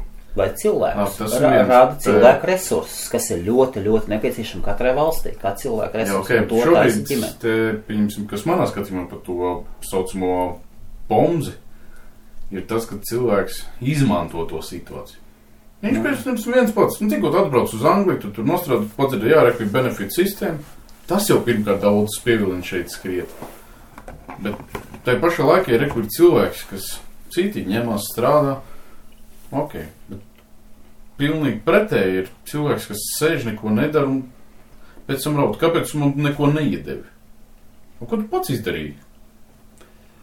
Un manā skatījumā šitie cilvēki ir viens norokami. Es piekrītu Andrim, jo es saskāries. Tev Staļina tetovējums nav nekur virsū? Vēl nav. Es sakarā ar to darbu, ko es daru tagad, kur es strādāju, manos pienākumos arī ietilpst pieņemt cilvēku darbā savā maiņā. Jā. Interesanti. Jā. Es arī veicu intervijas un pieņemu cilvēkus darbā. Protams, savā maiņā. Dargais klausītājs, pārtraukšu Uldi. Es nezinu, kas ir klausītājs. Lūdzu, kur jums ir blata sistēma saucamā. No padomju sistēmas aizbūts. Cicējot ausis, jā. Ok, labi, pieņem darbā. Jā, un pārsvarā nāk, protams, angļi. Jā. Netaisos es te veikt nekāds diskriminējošs runas vai kā, bet tas ir fakts. pārsvarā angļi atnāk uz interviju un lūdzu vienmēr parakstīt kaut kādu papīrīti, ko viņi pēc tam iesniedz job centrā un saka, redz, viņi ir meklējuši, bet viņiem ir atteikts darbs. Ja, un kā viņi iesniedz to papīrīt, tā viņam akalā attiecīgs laiks tiek piešķirts, ka viņi sēž uz bēdas. Šitas baigi interesanti. Jā. Tu viņam nepiedāvā darbu? Viņš pie tevis atnāk, vecīt, nāc, līnija tevi gaida. Es esmu piedāvājis, es pat arī darbā es teicu saviem kolēģiem, arī soliem, ja man ir Pachhausā, mēs esam 2 soli un Verhausā 1. Tad es ar viņiem esmu runājis un es saku, es tos angļus ņemu. Nu, es negribu tā, lai klausītājiem izklausās tā, ka es tagad runāju no kaut kādiem augstumiem, ja? Bet tā ir, es ņemu tos angļus darbā, es zinu, ka viņš nebūs strādātājs, ja? Bet es zinu, es piesacu savu muguru, ja? Ka man nesaka, ka es diskriminēju cilvēks, bet un pārsvarā tie angļi arī paši, kas aiziet no darba, pastrādā mēnesi, 2, viņi nevar izturēt, viņi aiziet prom. Ja? Un ja man kāds pēc tam pārmetīs, ka es lūk, pieņemt latviešu, lietuviešu vai poļus vai vienalga kādu citu tautību, ja? Ka tā ir diskriminācija pret angļiem. Ja? Man ir vienkārši skaidri fakti. Lūk, pieņemti ir nosacīti 10 angļi, cik no viņiem ir palikuši? Neviens. Tā kā, un arī daudz, tāpēc arī saku, viņi atnāk. Mums arī bija nesen viens tāds nostrādāja nedēļu. Pa nedēļu paspēja 1 dienu saslimt, paprasīja vēl pusnakti atvaļinājumu un beigās neparādījās. Un tas bija cilvēks, ka viņam adrese bija, ja es tās pareizi saprotu, es vēl īsto sistēmu tā nesaprotu, viņam bija kaut kāda adrese sociālā māja, pierakstu vieta. Ja, un arī bija 10 lapas no job centra visādi, kur aprakstīts kāds viņš, kur viņš un kā, ka viņš, kā saka, nopietnā uzskaitē ir, ja.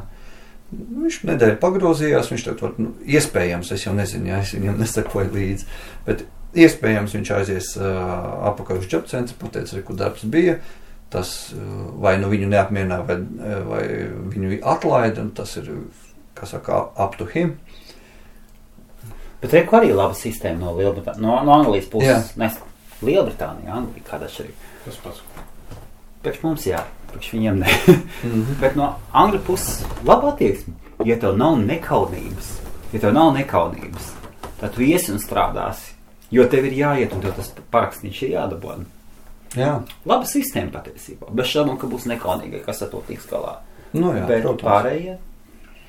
Jā, tā kā tā. Un arī paņem un piespiež. Bet tas pat šitā situācija, ko Uldis tikko aprakstīja, aiziet apakaļ pie tā punkta, ko mēs, man liekas, jau labu laiku apakaļ apspriedām, man liekas, gadu vai vairāk pat. Kā atdalās cilvēki, kas atnāks nostrādāt savu, nevis nostrādāt, bet izdarīt savu darbu un saņem savu naudu. Un atnāk tie cilvēki, kas atnāk nosēdēt stundas, kur viņiem maksā par stundām un saņemt naudu. Tas jau neatiec tikai uz angļiem. Nē, tas nav tikai uz angļiem, tas ir uz visiem. Tur nav latvietis, anglis, polis, lietuvietis, tur ir visi. Un tur ir tieši cilvēki, kas atnāk godīgi nopelnīt savu naudiņu, aiziet mierīgi sirmai. Un tā pašā laikā ir cilvēki, kas atnāk ar cerību, es te pasēdēšu, man samaksās par stundu, un es aiziešu mājās pēc tam, bet beigās jau tas ablums, ka viņam liekas strādāt, nē, te neiet krastā, man haļauja kaut kā nespīda. Es tomēr ņemu un tinu makšķeres prom. Un tas izklausās tas, ko tikko Uldis aprakstīja. Un jāpiekrīt arī tam, ka tomēr strādāt Pachhausā, tas nav tas sapņu darbs, ja, nevienam. Bet no otras puses tā 12 stundu mājas. 12 stundu mājas, jā, protams, plus ir tas, ka tev ir 4 strādā un 4 brīvas, jā. Tas tiešām tās 4 dienas, es tagad tā domāju, jāprasa Andrim, jo Andris tāda agrāk strādā tāda grafika, tagad viņš strādā sestdienas, svētdienas brīvas, ja, kā ir pierast pie 2 brīvām tikai, ja. Un darba beigt 2:00. Tas ar kaut cits stāsts ir, ja. Bet tomēr tās 4 brīvas dienas, ja, tev palīdz. Un alga labāk.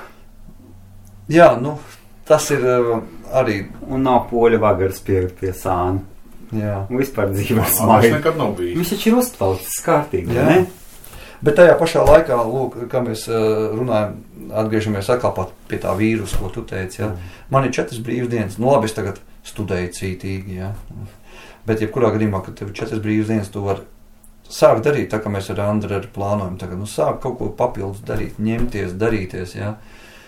Jo tā pat tīri teorētiski es mājās atrodos visas dienas, ja? Ok, ko tu dari? Pa dienām? Ko tu dari? Tev brīvās dienas, tev gribās kaut ko darīt, plāni ir, nemieras dīda. Nemieras dīda, jā, pirmais ir iesaisties mašīnā un uzsist pa pedālu un kaut kur izskrieties. Okay. Tas ir tā. Jo ir pienācis tas mirklis tagad. Tā dzīve ir nostabilizējusies. Jā. Es uzskatu, jā, ka pirmais gads bija grūts. Tā jebkuram, kurš nav tā viegli, ir ļoti procentuāli, pat zem 1%, ja, kad cilvēks atbrauc pirmajā mēnesī, uzreiz kaut kas viņam labi notiek. Jā. Vēlkās arī, kā tu jau iepriekš teici, astes vēlkās līdzi no Latvijas vai no citām vietām. Bet 3 gadi, es uzskatu, tas jau ir tas, ja tu ej pareizā virzienā un nedara nekādas ekstrēmas lietas vai ko, tad 3 gadu laikā tad tev dzīve nostabilizēs. Tāpēc plus mīnus man tā dzīve tagad ir nostabilizējusies. Andris kaut ko grib teikt, sāki Andri.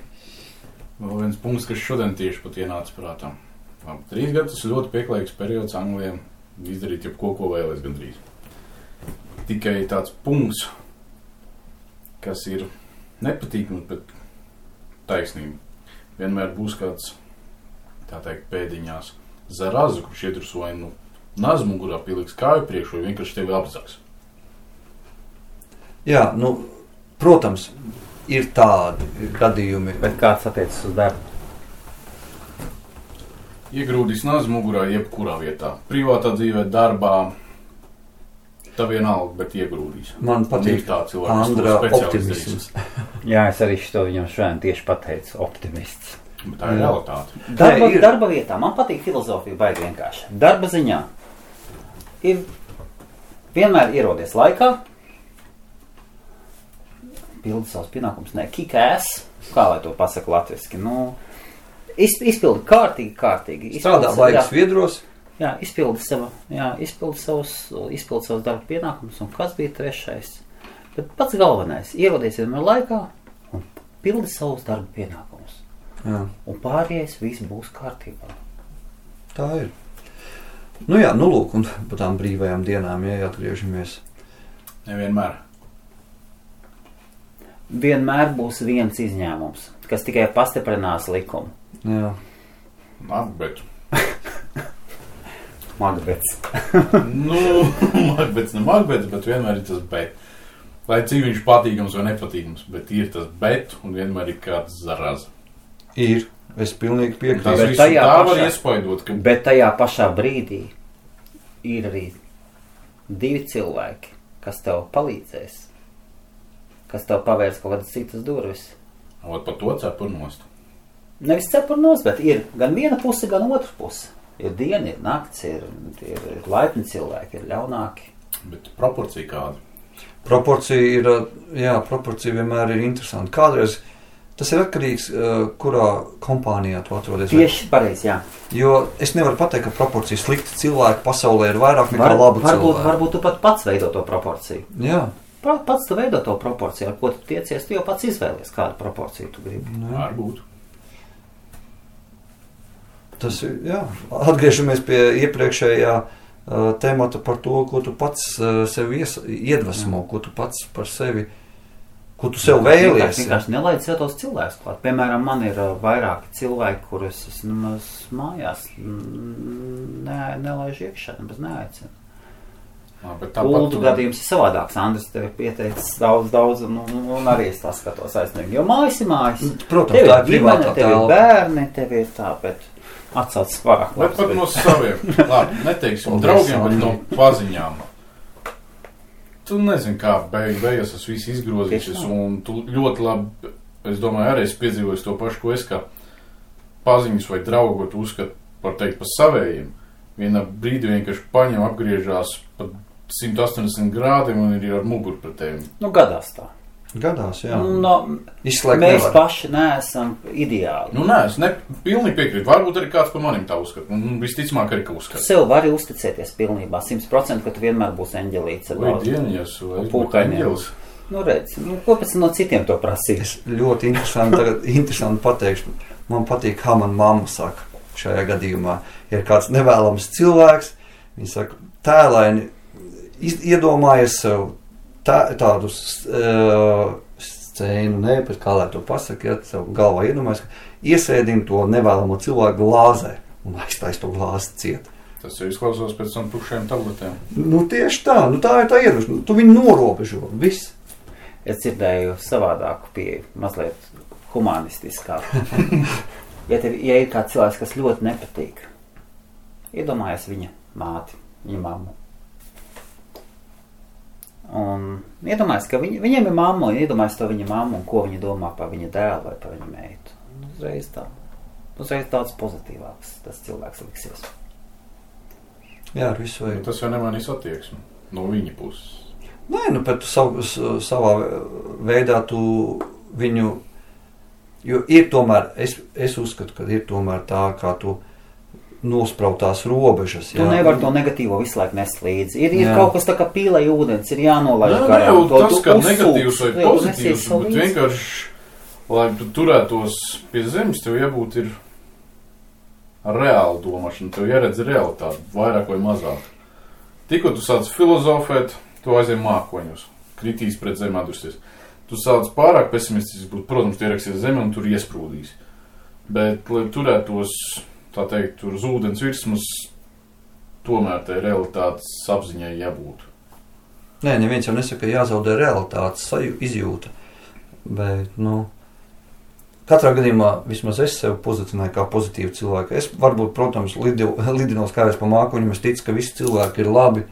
Protams, dēļ tā es esmu daudz cietis, visādās ziņās, bet šā vai tā, es esmu pietiekami jau pieaudzis, un nevarētu uzskatīt man, ka es mazs puika neko nesaprotu, bet es kaut kādu joprojām ticu vēl cilvēkiem, es nezinu. Es to ticību sen jau pazaudēju. Vai tā ir vieglāk dzīvot, es nezinu, bet es katrā gadījumā es vienmēr dodu cilvēkam iespēju. Interesanti doma. Man liekas, patiesībā ir vieglāk dzīvot. Es arī ticu cilvēkiem. Un man ir vieglāk dzīvot, jo ir slinkums neuzticēties cilvēkiem. Negribās būt. Ir vieglāk, ir vieglāk tikt pāri, piedodot, palaišot. Jā, ir patīkamāk un vieglāk. Un tas tāds ir, nezinu. Bet tu stāvi tam pāri, tu tam cilvēkam piedod, tu jau viņu palaidi. Līdz ar to tev jau vieglāk paliek. Un gadās diezgan bieži. Visādi brīnumi. Lai tas, kā lai saka, ČP gadījumā vairs uz manim neattiektos, es labāk turēšos tālāk no tiem čuģikiem. Sūds ar visu piedošanas, strūns ar visu pārējo. Negribu būt normāls cilvēks un no kurienes nāc, liec man mieru. Visu. Vienkārši un saprotam. Īsi un konkrēti. Jā. Tātad, kāda biznesa plāna, Uldi? Šajā gadījumā es arī esmu tāds. Ko tu esi jau šeit darījis? Kaut ko jau esi 3 gadi beidz, kaut ko jau tu esi pamēģinājis? Kodīgi sakot, nē. Ok. Nē. Paralēli no darba. Paralēli no darba ienākumiem. Vai tu esi uz kaut ko mazliet nopelnījis? Esmu. Tātad.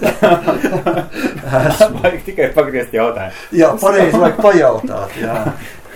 Jo kādreiz vārds bizness liekas, tur jau miljārdi jāpelna, jā. Bet kādu lieku mārciņu, jā. Esmu nopelnījis. Uz ko?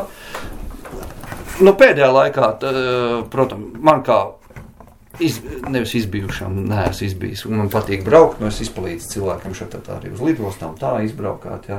Tas viss vienkāršākais, jā.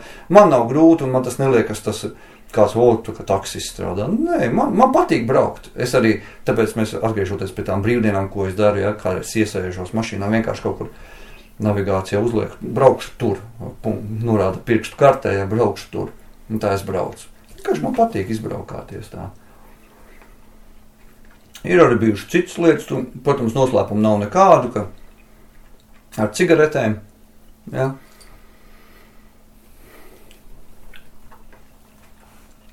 Kāpēc tāds klusums? Nē, es tagad domāju, griezt ārā, negriezt. Nē, es negriezīšu ārā. Kas tur griezt? Vai tad ir?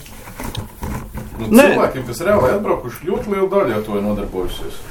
Tas jau pat nav nelegāli, Es pat atceros, man atbrauca pagājušo gadu vecāki, ja, paņēma līdzi blokus, cik, viss legāli veikalā, lidostā nopirka, atved šeit cilvēkiem, pārdevu un viss, Legāli pārdevu? Nē, es nepārdevu, es biznesa pat netaisies, patlīdzību. Bet peļņa bija. Protams, fotoaparātu nopirkt. Peļņa bija un uzņēmēja darbība nebija. Fotoaparātu nopirkt? Kādu fotoaparātu nopirkt? Nopirka parasti to saucamos ieprauciņu, jā, bet tomēr, jā. Redz, kā Helmutam acis iespīdējies pa fotoaparātiem. Jā. Mojas, smaga tēma. Viņš sevišķi par to tev aiz muguras. Nē, tā kā tas, es pat neuzskatu, tas ir kaut kāds tāds, ka visiem tad nedrīkst, jā, runāt. Viss, lielākā daļa apzinīgi cilvēku, kas grib kādu lieku, kāpēc viņi kaut ko jau nodarbojās. Tā cilvēkam tāpat jāpiepē, jāsmēķē. Jā, un tas ir lētāk nekā šeit, cik maksā 7, 8 līdz 10 mārciņas, jā, paciņi. Nē, es pat lietas, kas. Jā. Es arī ne. Mēs tādu laikam nepīpētā banda šeit esam, jā. Varam mūs pīpēt. Lūk. Nē, nav man tēma. Nē, tikai iedomājies. Tu sanāk, ka smēķē, vai ne? Nē. Nekad neesmu smēķējis. Es 2 reizes apmetus. Otru reizi paslēgt tā kārtīgi. Abas reizes vismaz uz 5 gadiem. Tā kā jūs esat 6. gads vismaz iet. Tā nepārāk sen. Un tad tu arī kaut ko esi atmetis. Un kāpēc atsāki? Forši. Bariņa efekts, jā. Arī bariņš izveidojas. Tā jau vajadzēja tev teikt šodien ne rīt. Kāpēc? Šodien rīt. Nē, jā, atgriežoties pat visiem darbošanām un tālāk, tad tas tā tikai lieka kāpēc, kā saka, bet, ja tā nopietni domā, tad arī nopietni kaut kas ir jādara. Un tās visas tās ir pupu mizas, kas notiek, tas tik tā uz restorānu aiziet vienu lieku reizi, ja tas ir patīkami. Reliģiskā sektā bija, es atcerējos, atvainojos pārtrauc. Tāpēc pārtrauc. Tas par to pīpēšanu? Jā. Es tagad sāku domāt, kāpēc es atmetu? Nevar būt. Es domāju, vai tiešām kaut kas bija mana pirmo šķiršanās saistīts. Pirmā sieva tāda interesanta bija. Nē. Jā, reliģijā biju sektā. Un tad es aizbraucu uz Koreju, atbraucu no Korejas un domāju, ejiet jūs visi sektas. Uz turieni, jā. Jā. Un tagad ir uzmanīgi jādomā, ko saka sievas kundze, citreiz man paklausās, ko es runāju. bet var sakot, nekas nav bijis. Tā ir. Jā, un kas vēl? Nē, lūk, un tagad kaļam plānus. Uz ko? Kas tad mūsdienās notiek? Kupī prodai, kā krievi saka, pēc pārdot. Tā kā, Ko nopirkt pārdot? eBay, Amazon. Izmantot jebkuru pārdošanas kanālu. Starp citu, jūs esat dzirdējuši par Amazon fulfillment plānu, kaut kas tam līdzīgi. Tas, ka tu iepērc preci, ir ASV diezgan liela kustība. Cilvēki braukā pa veikaliem, tad, kad lielās atlaides, iepērk preces, cik atļauj iepirkt, sūta uz Amazonas warehouse, ieliek iekšā, tad viņam jau jāmaksā par katru preci, viņam jāmaksā ir turēšanas atļauja. Un tā kā cilvēks nopērk, Amazon uzreiz cilvēkam nosūta. Un Amazon sapaņem 30%. Un Amazonas pircējiem, es nezinu, jūs esat kaut ko pirkuši Amazonē vai nē? Es pārsvarā eBay. Andrim jāprasa. Amazonā, ja pērk, tur vienam ir augstākas cenas. Tur ir dažādas preču līnijas.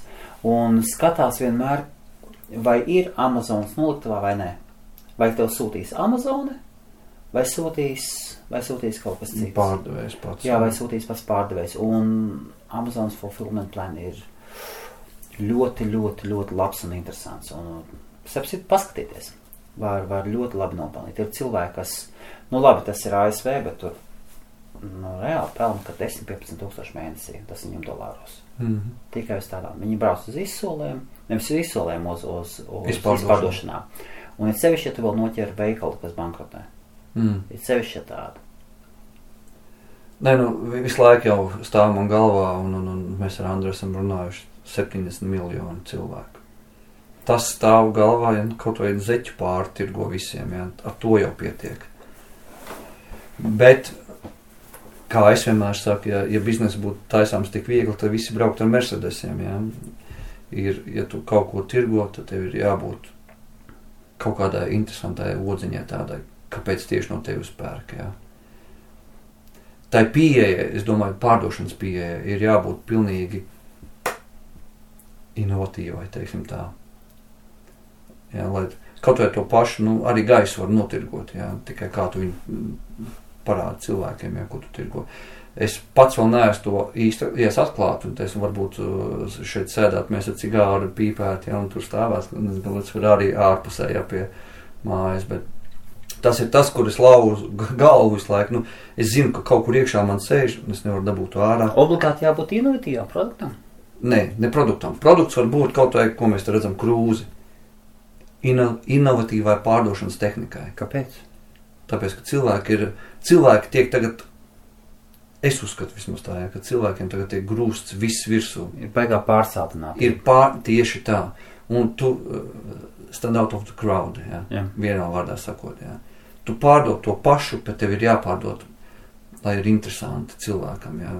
Varbūt tieši tas pirkšanas process, jo mums ir atkal universitāte, ja, mācos tā kā cilvēkiem, kas ir jaunāki, varbūt es arī saku, vajag mācīties, jo ne tikai tāpēc, ka tu iegūsti to diplomu, ja, bet tu iegūsti zināšanas, tu iegūsti plašāks skats, redzesloku plašāks skats. Un tieši es tagad mācos, tieši viens no punktiem, kas man ir kursa darbā tagad jāizstāv, ir consumerism saucamais, ja. Mēs esam patēriņu sabiedrība palikusi. Jā, patēriņu kultūra mums ir. Jā, un tas ir tieši šajā momentā, un ja mēs esam patēriņu sabiedrība, tad cilvēkam tas ir jādod, jo cilvēks tagad pērk pat visdažādākās lietas, kas viņam nav nepieciešama. Burtiski vienkārši viens piemērs – ieeja Pound veikalā. Tas ir vienkārši visideālākais piemērs, ja? Jo man tagad vecāki bija atbraukuši, ja? Viņi iegāja tajā Pound veikalā, viņi ierauga, viņi saprot to, ka pa 1 poundu tu var nopirkt jebko. Ja, un viņam acis lielas, ja, daudz plaukt un iespējas visādas, jā. Tas tikai un vienīgi pierāda to, ka mēs esam patēriņa sabiedrība. Mēs pērkam lietas, bet kāpēc to Poundlandu pieminu? Tāpēc, ka tur tik 99% tur ir nevajadzīgu lietu. Piemēram? Es pat nevaru pateikt, ja, bet tieši tā. Piemēram, šitas būtu interesanti, jo es atceros labi, es pēdējo reizi biju Poundworld vai Poundland. Jā. Es izturēju kāds 20 vai 23 mārciņus. Un par ko, ja? Meitenēm krāsēmās grāmatas, krītiņus, kaut kādu ausu tīrāmos, to un to. Patiesībā daudz lietas, kurām visām ir pielietojumi. Jā, varbūt es neprecīzi izteicos, bet es tā ieejot viņā iekšā, es saprotu, ka es tur neko neatradīšu, ko man vajag pēc idejas. Bet... Domā? Piemēram, tu aiziesi, tev vajadzēs vadu. Piemēram, tev vajadzēs printera vadu. Tu aiziesi uz elektronikas veikalu, tu nopirksi printera vadu, to viņam tāds četrkantīgs ir, tāds kvadrātveidīgs ar maz nošķēlumu. Tas vads maksā 7,50. Aizies uz Poundland, 1 mārciņa un Belkina ražojums. Es vispār meklēju, tur viņi nav. Starp citu... Es esmu nopircis, man stāv 2. Ja tu tā saki...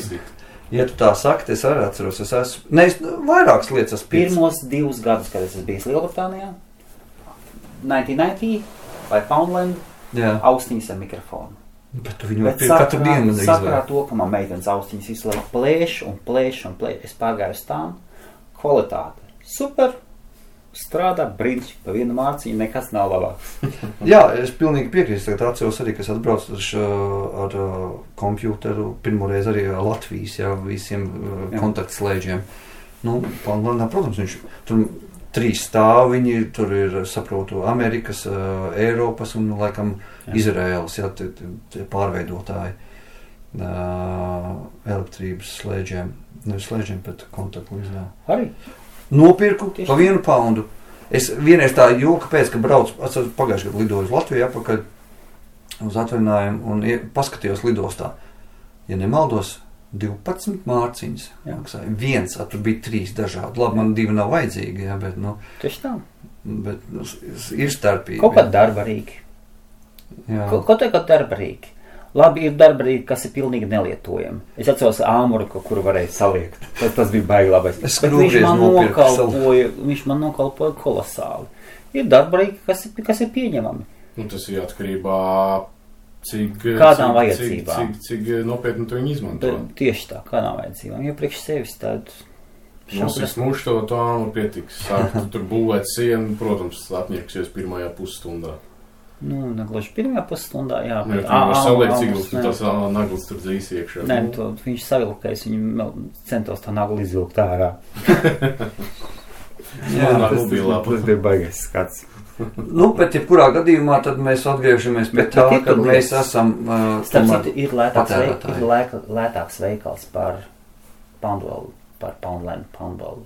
Jā, 99p? Nē, Family Bargains. Jā? Jā. Zināt? Kaut kur šito es esmu redzējis. Kur viņi atrod? Es tiešām neesmu dzirdējis. Man liekas, tas viens tuvākais mums ir Queen. Family Bargains var, tur cenas ir dažādas. Tur nav tikai tā, ka pa 1 mārciņu. Bet tur tiešām viņi cenšas turēt ļoti. Tur arī viss šitie mēbeles daudz, tur paši plauktiņi un skapīši, kas ir lielām cenām, viņi tur ir diezgan zemās cenas. Kaut gan vienmēr būs preču līnija, kas būs kaut kur lētāk, kaut kur dārgāk, jā, bet... Tagad tu saki, ka viņi ir aptuveni tas pats, kas kārbūts, bet iekš telpām ievests, jā, sanāk tā, tas Family Bargain. Kārbūts, tas ir vispār, tas ir ārpus viss. Es atceros, vienreiz bija aizgājis uz kārbūtu un pavisam vēlu jau aizgājām, jau vērās ciet un tad stāvēja un sievieti vien deva visu pavēl, tad viņi teica, es taču nepatīšu. Glāzes ņemiet tur tādas un tādas.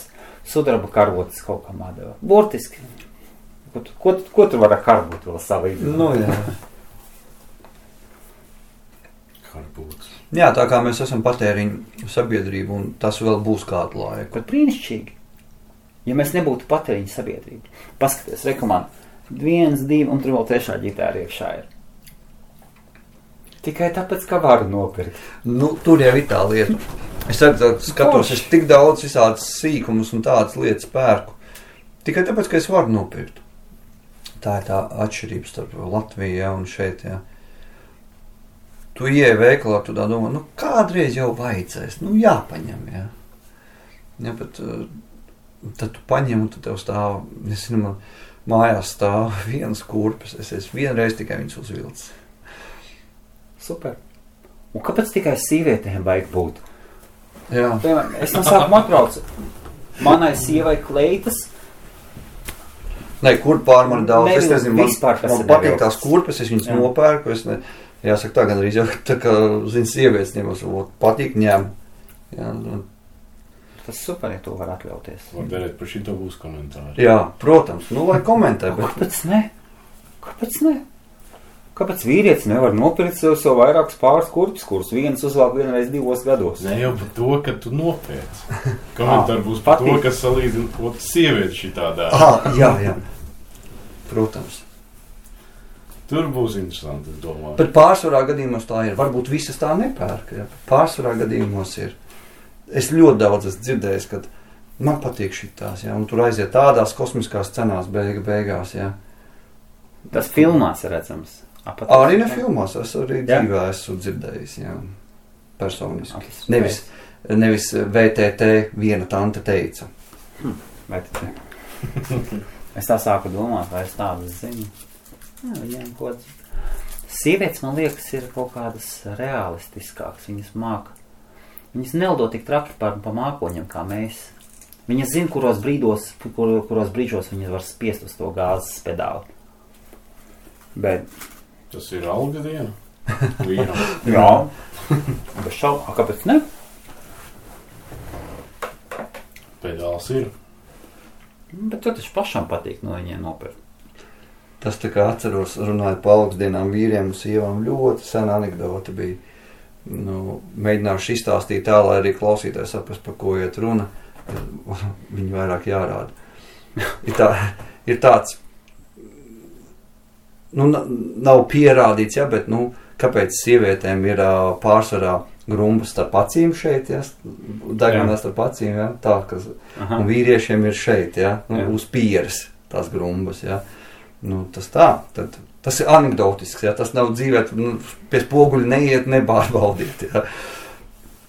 Atnāk vīrs mājās algas dienā, sieva savilktām uz acīm, padod naudu, vīrs. Kādu naudu? Tāpēc grumbas tā veidojās. Jā. Pēc tam pēc 10 dienām atnāk vīrs mājās un saka, sieva vāc čemodānus. Kas notika? Es vinnēju beidzot loteriju. Jā, ko paņemt tavu uzvalku arī paņemt? Kur mēs brauksim? Nē, ņem tikai savas tačkas un vācies. Jā, arī. Tas ir viss. Jā. Tā teikt, savilksim galus. Kāds novēlējums? Novēlējums ir... No savas pieredzes. Tīri tāds, ko tu varbūt kaut kas jauns, ko tu esi atklājis. Tiešām kaut. Lai cik tas nebūtu, es saprotu, ir visādas formulas, kā dzīvot laimīgi un nelaimīgi, bet, protams, nauda ir viena no laimes sastāvdaļām, jo bez naudas dzīvot ir grūti. Mēs neesam algu cilvēki, kas paņem loku vai šķēpu un iet mežā, nomedī mamutu un nāk mājās un viss kārtībā savā alā.